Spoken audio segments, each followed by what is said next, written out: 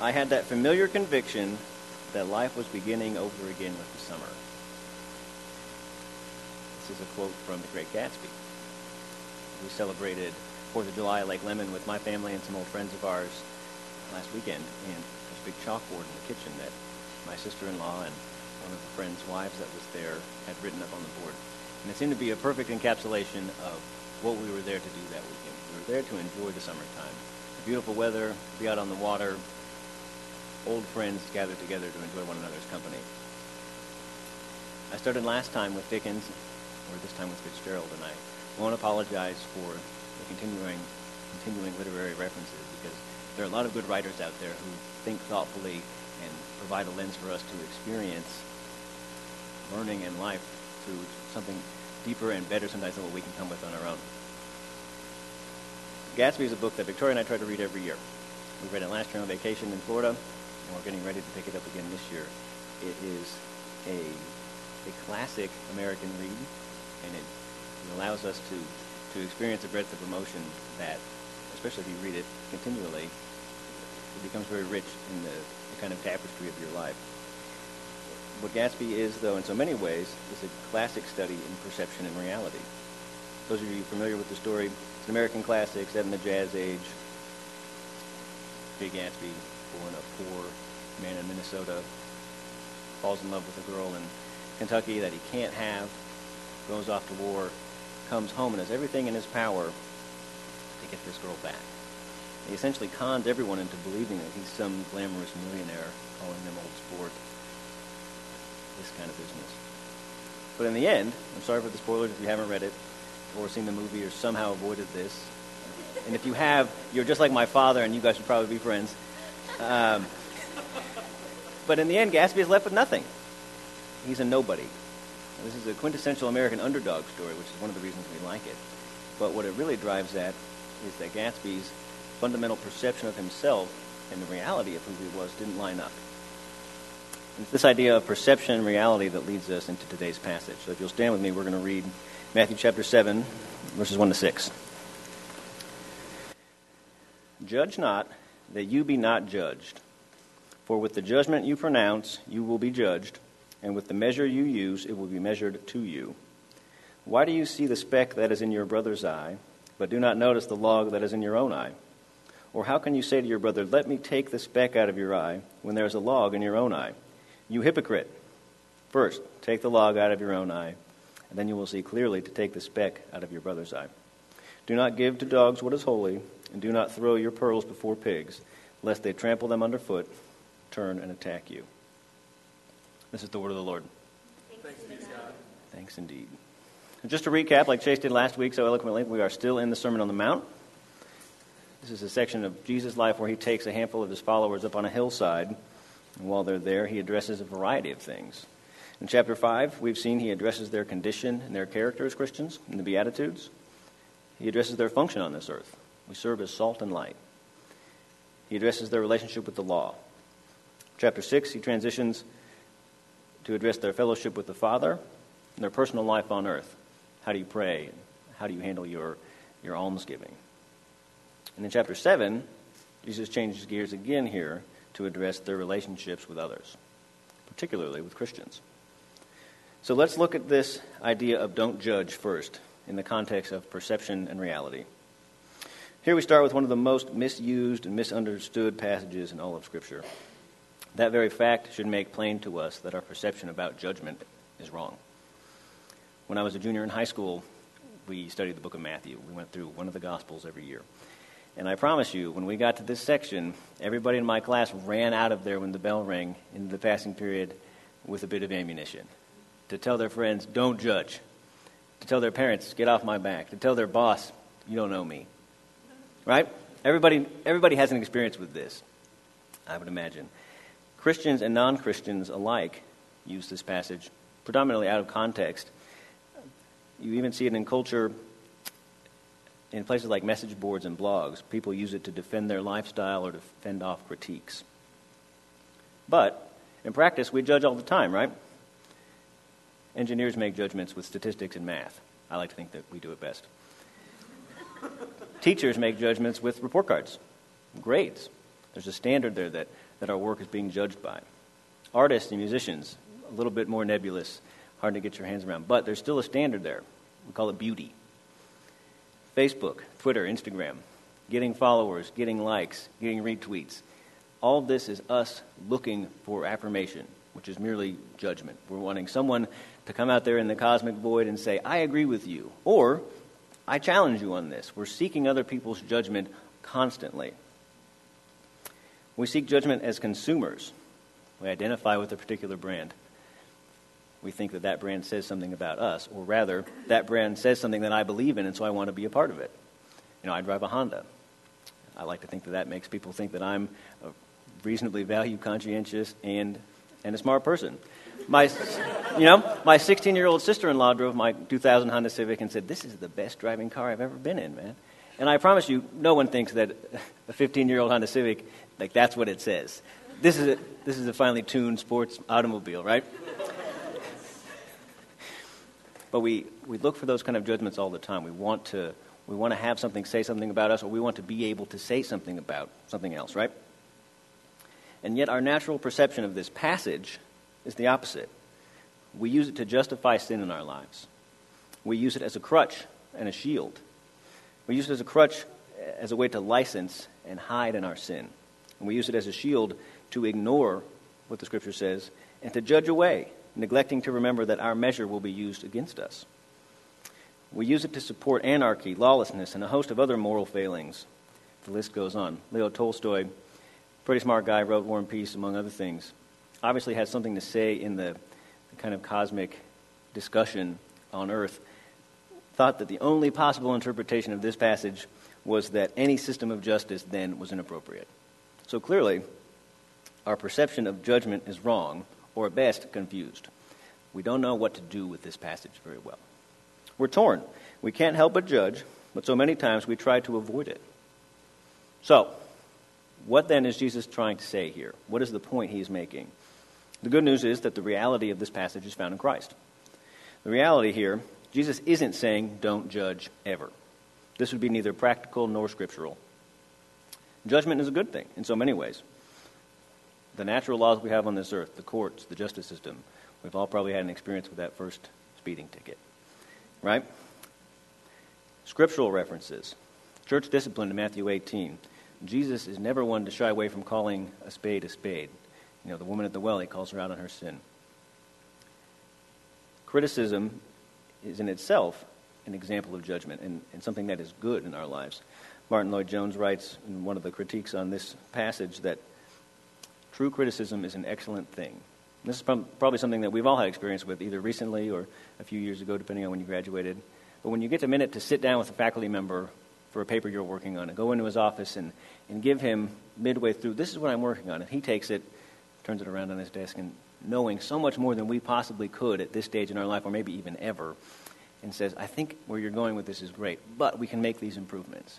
No one walks out of that office thinking, oh gosh, what a failure I am. But rather, you walk out of there with your head held high, encouraged that I can do this.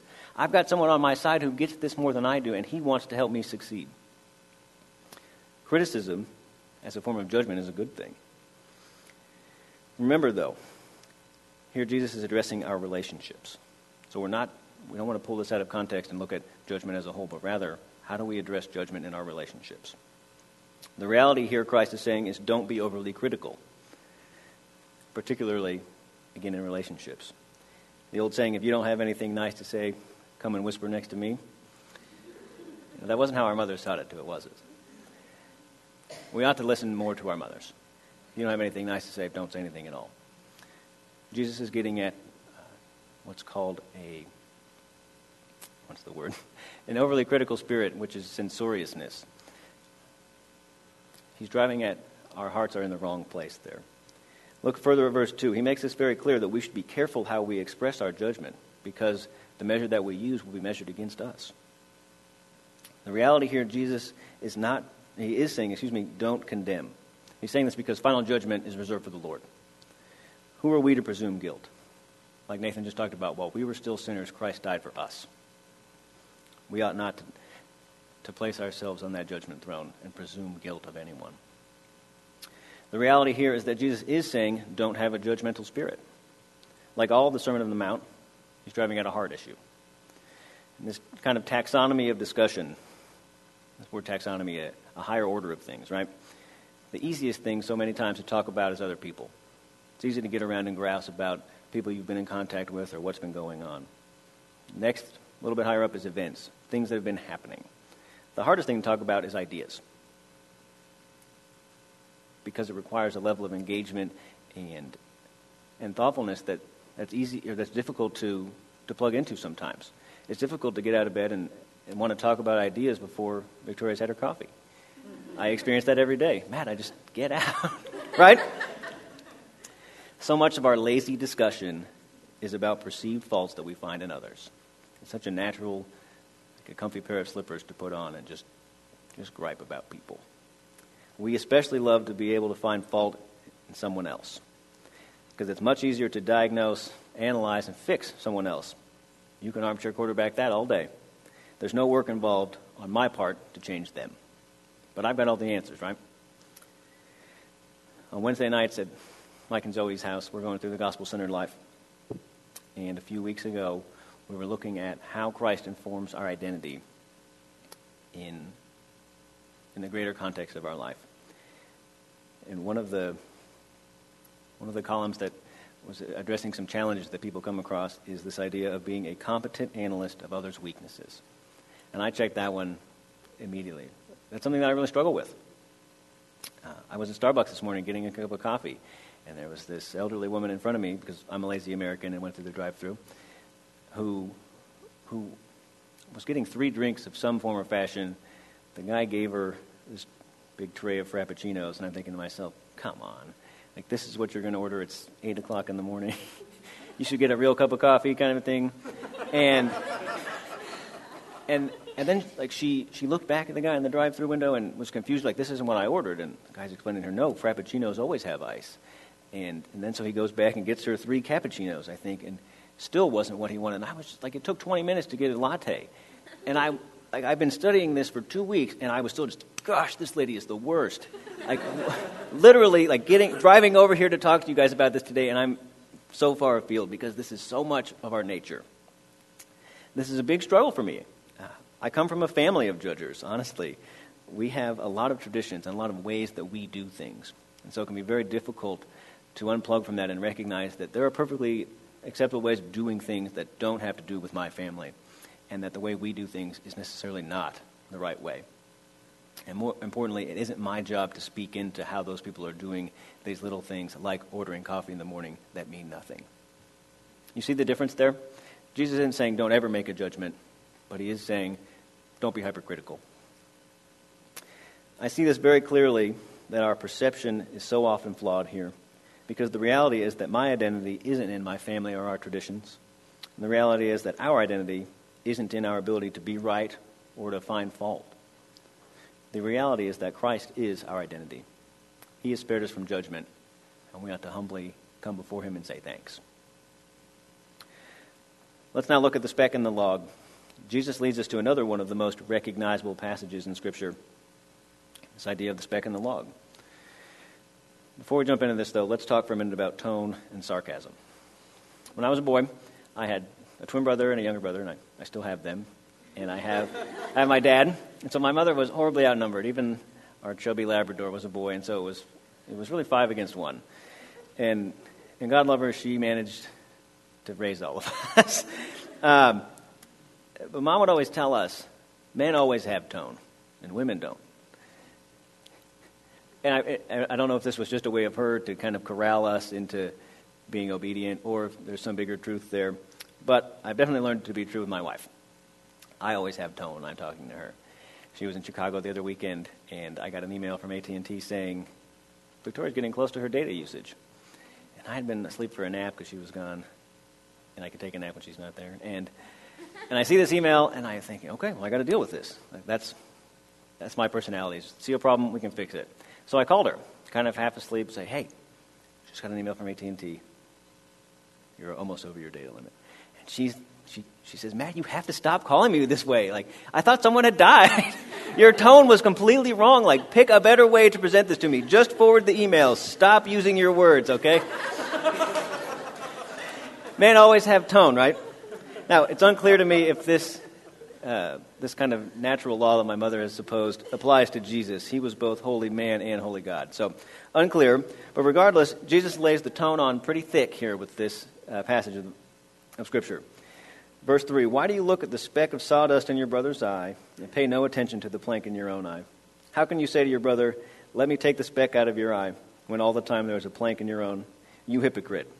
First take the plank out of your own eye, and then you will see clearly to remove the speck from your brother's eye. Now, instead of addressing our perception about judgment here, Jesus shifts gears to address our perception about our heart and our motives in judgment.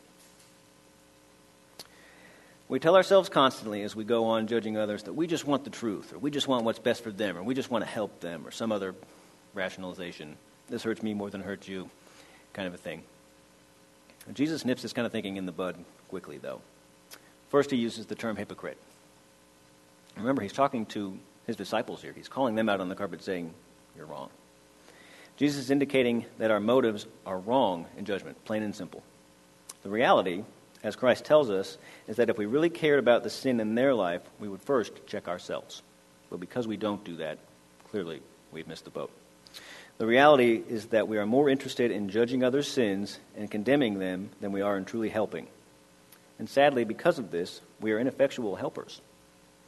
The very thing we want to do, we cannot. We can't see clearly to help. Think about this idea of the blind leading the blind. And then another step further, a blind optometrist. How could he possibly help anyone see? But so often that's us. We sit down there with the diploma behind our desk as a blind optometrist and say, we're going to get you straightened out, big guy. Here again, Christ turns our perception upside down. So how do we take the log out? I think that should be the next natural question. If we're doing it wrong, how can we get it right? Ironically, it's the same way as we are not to do with others. We can take the log out by being overly critical of our sin, by not hiding in it, by finding community, by being a part of a fight club.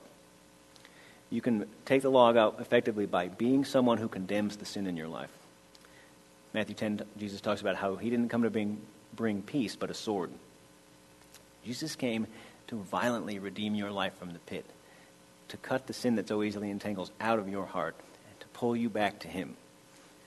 He violently condemns the sin in our life. He wants nothing to do with it, and that should be us. Instead of pushing our condemnation onto other people for their small faults and idiosyncrasies, we ought to be taking that look inward and saying, I want this gone. We can take the log out by being someone who isn't afraid to judge your heart and call a spade a spade. This is a great opportunity to pause for a moment and check our own hearts. If we, through Christ's help and the Spirit's work, can take that log out, truly, then we can help our brother. This is the beauty of it. That process of log removal, of course, I think we ought to consider renaming the fight clubs to log removal service or something like that. That process humbles us. It can't not. C.S. Lewis talks about experience, that most brutal of teachers. But you learn. My God, do you learn? It's after we endure that process, being humbled, that we can effectively come alongside and help someone take that speck out. You get something stuck in your eye, and it's hard to get it out. Victoria made dinner the other night. Chase and Natalie came over, and she had cut some jalapenos for the salsa. And she had it still on her fingers, and before we went to bed, she came to me and she says, Matt, my fingers are still burning. I don't want to take my contacts out. Can you do it for me? And I was, no. No, I cannot do it for you. And I tried to fish it out. No luck. She ended up going to bed with burning corneas. And sweetheart, for that I apologize. I didn't know that was part of the marriage contract, but apparently it was. But truly, taking that speck out is delicate. It requires a humble heart and a contrite spirit to come alongside your friend truly and help them see the fault. A hypercritical spirit doesn't help anyone see anything like that. This is what J.C. Ryle says is Christian charity, being slow to find faults, not being overly critical. It's the embodiment of 1 Corinthians 13, Paul's chapter on love. Now let's talk about charity for a moment. Charity, from an ontological standpoint, and that is, ontology is the study of things in their true nature, is the God love, the Greek word for agape. I didn't know this until I was going through this study, but 1 Corinthians 13 in the Greek, love is patient, love is kind, love endures all things. The word that Paul is using is charity. This is Christian love uniquely. Paul's talking about this set of characteristics is unique to the kind of love that Christians have. Charity is not puffed up. Charity suffers long and is kind and forgives. C.S. Lewis explains in his classic text, The Four Loves, that the natural loves are not self-sufficient. The natural loves are friendship, romance, and affection. These are loves that are all common to us on the earth. The fourth love, though, is charity, is the God love. The analogy that he gives is a garden. You can grow up this beautiful garden, but the only way that anything good happens there is through the gardener tending it. The analogy here that the beauty and the growth in the garden would be the natural loves, but all this is tended by the gardener, who is God. If you leave the tools in the shed, regardless of how beautiful it was when you left it, give it a couple days and a good rain and those weeds will spring up. Someone has to go out there and tend it. And it's Christ Jesus that does this in us. This idea of charity is not merely pitying someone and giving money at Christmas because we feel bad. It's Christ's love inside of us. We need God and his love to effectively pour into others. Believers, here again, beautifully we see our need to press into Christ. In order to help a brother, we must first humble ourselves and press into Christ. For those of you that don't yet know Christ, take heart, for this is the beauty of the gospel. Christ's restorative work in us to make us like him. He bore judgment for us, dying in our stead, that we might spur one another on to walk with him. We're not stuck in this alone. Like Nathan talked about, we're gathered here together. And that's the beauty of what Christ is driving at here, is that no one of us is left to our own devices to try and figure out how to rend these things from our heart. But rather, he's given us a great cloud of witnesses to encourage us on that journey.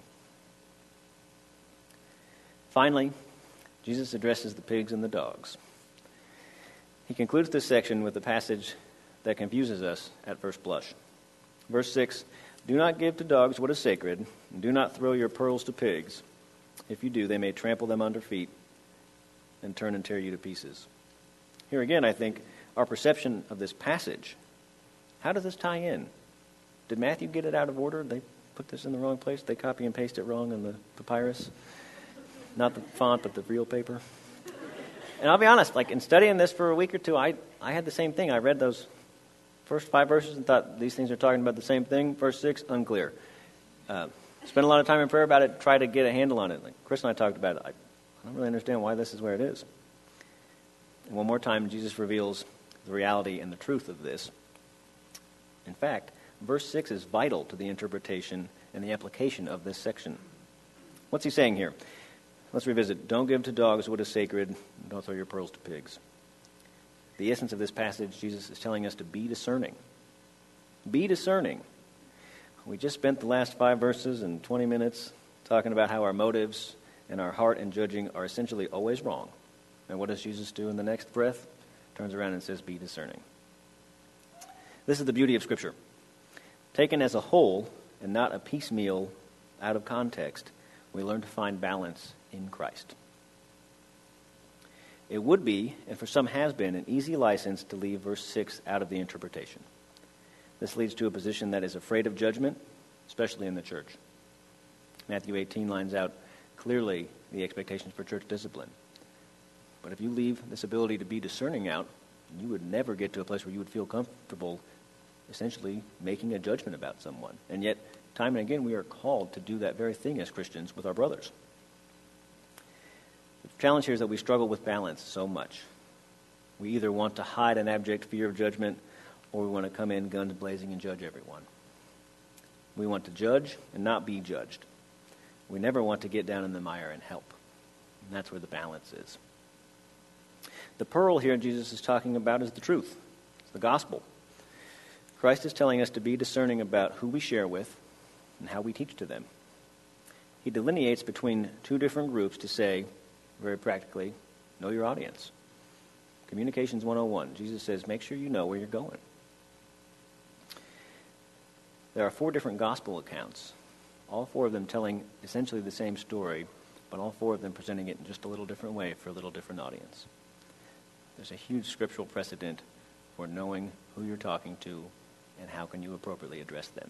And that's what Jesus is saying here.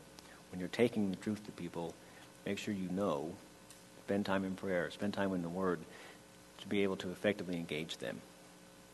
There are times when the apostles gave up teaching to people. Matthew 10:14 says, "And if anyone will not receive you or listen to your words, shake off the dust from your feet when you leave that house or town." Some hearts are hardened to the gospel. This isn't to say that we don't make every effort to share him with them, but it does mean that, with his help, we are to be discerning about when we might be spinning our wheels. So how do we develop this discerning spirit? Like we've talked about, step 1 is to press into Christ. Step 2 is to know your Bible, to spend time with him in his Word. Victoria and I went to Portland at the end of May. I had a work trip out there, and she got to come with me, which was fun. And the office building that we were meeting in is this kind of bland office park out by the airport. Like there was a university in there, and some big shipping companies had like remote offices. And there was one door, though. Everything had this kind of, the glass window with the name of the company on it. And you walk in, and the receptionist was there. One door didn't have the glass panel. As far as I can tell, I don't even know if they had any natural light in there. There was just a door with a sign on the wall saying Toyota Sales Force Development. Toyota knew that the guys that they were bringing in there for this training course didn't need to have a nice office. They didn't need to have a view of the lake or the trees or the sky or anything to effectively do their job. These guys weren't in there to sit and wax eloquent about the meaning of life. Rather, they were there to learn a set of skills that their employer wanted them to know. The analogy here is that we would do well to consider our time in the Word that same way. To cast off all the distractions and just be on our knees in front of him in prayer and in his Word. If we were to truly pour our hearts into that effort, we might never come across this question of spinning our wheels. The Bible is such an incredible tool. It answers so many questions, meets us where we are. I would venture that should we err on the side of pressing into him more first and always before wondering about being discerning. Does that make sense to you guys? T.S. Eliot has a great line in a poem, "In my end is my beginning." And that's where we find ourselves this morning. The opening line in Gatsby is this: "Whenever you feel like criticizing anyone, just remember that all the people in this world haven't had the advantages that you've had." Well, I'm fairly confident that Scott Fitzgerald wasn't setting out a gospel exposition here. He makes essentially the right point for us. Except here, our great advantage is the finished work of Christ Jesus, who has saved us from judgment eternally, paid our penalty on the cross, and pulled us back from the pit. We do well to think on this fact often, to remember that he has borne the judgment for us, to let him inform our perceptions and take his identity as our reality, and to press into him, that we might grow in charity and our knowledge of him. Let's pray. Lord God, thank you so much that you took the judgment for us. Thank you that we have an eternal hope with you. We'll be able to cast off these rags of sin and shame and walk in glory with you eternally. We pray, Lord, that you would draw us near, that you would help us lay down our need to be right and those judgmental spirits, that you would humble us, that you would teach us effectively to love like you have loved. Lord, we thank you so much for what you've done for us. We pray all these things in your name. Amen.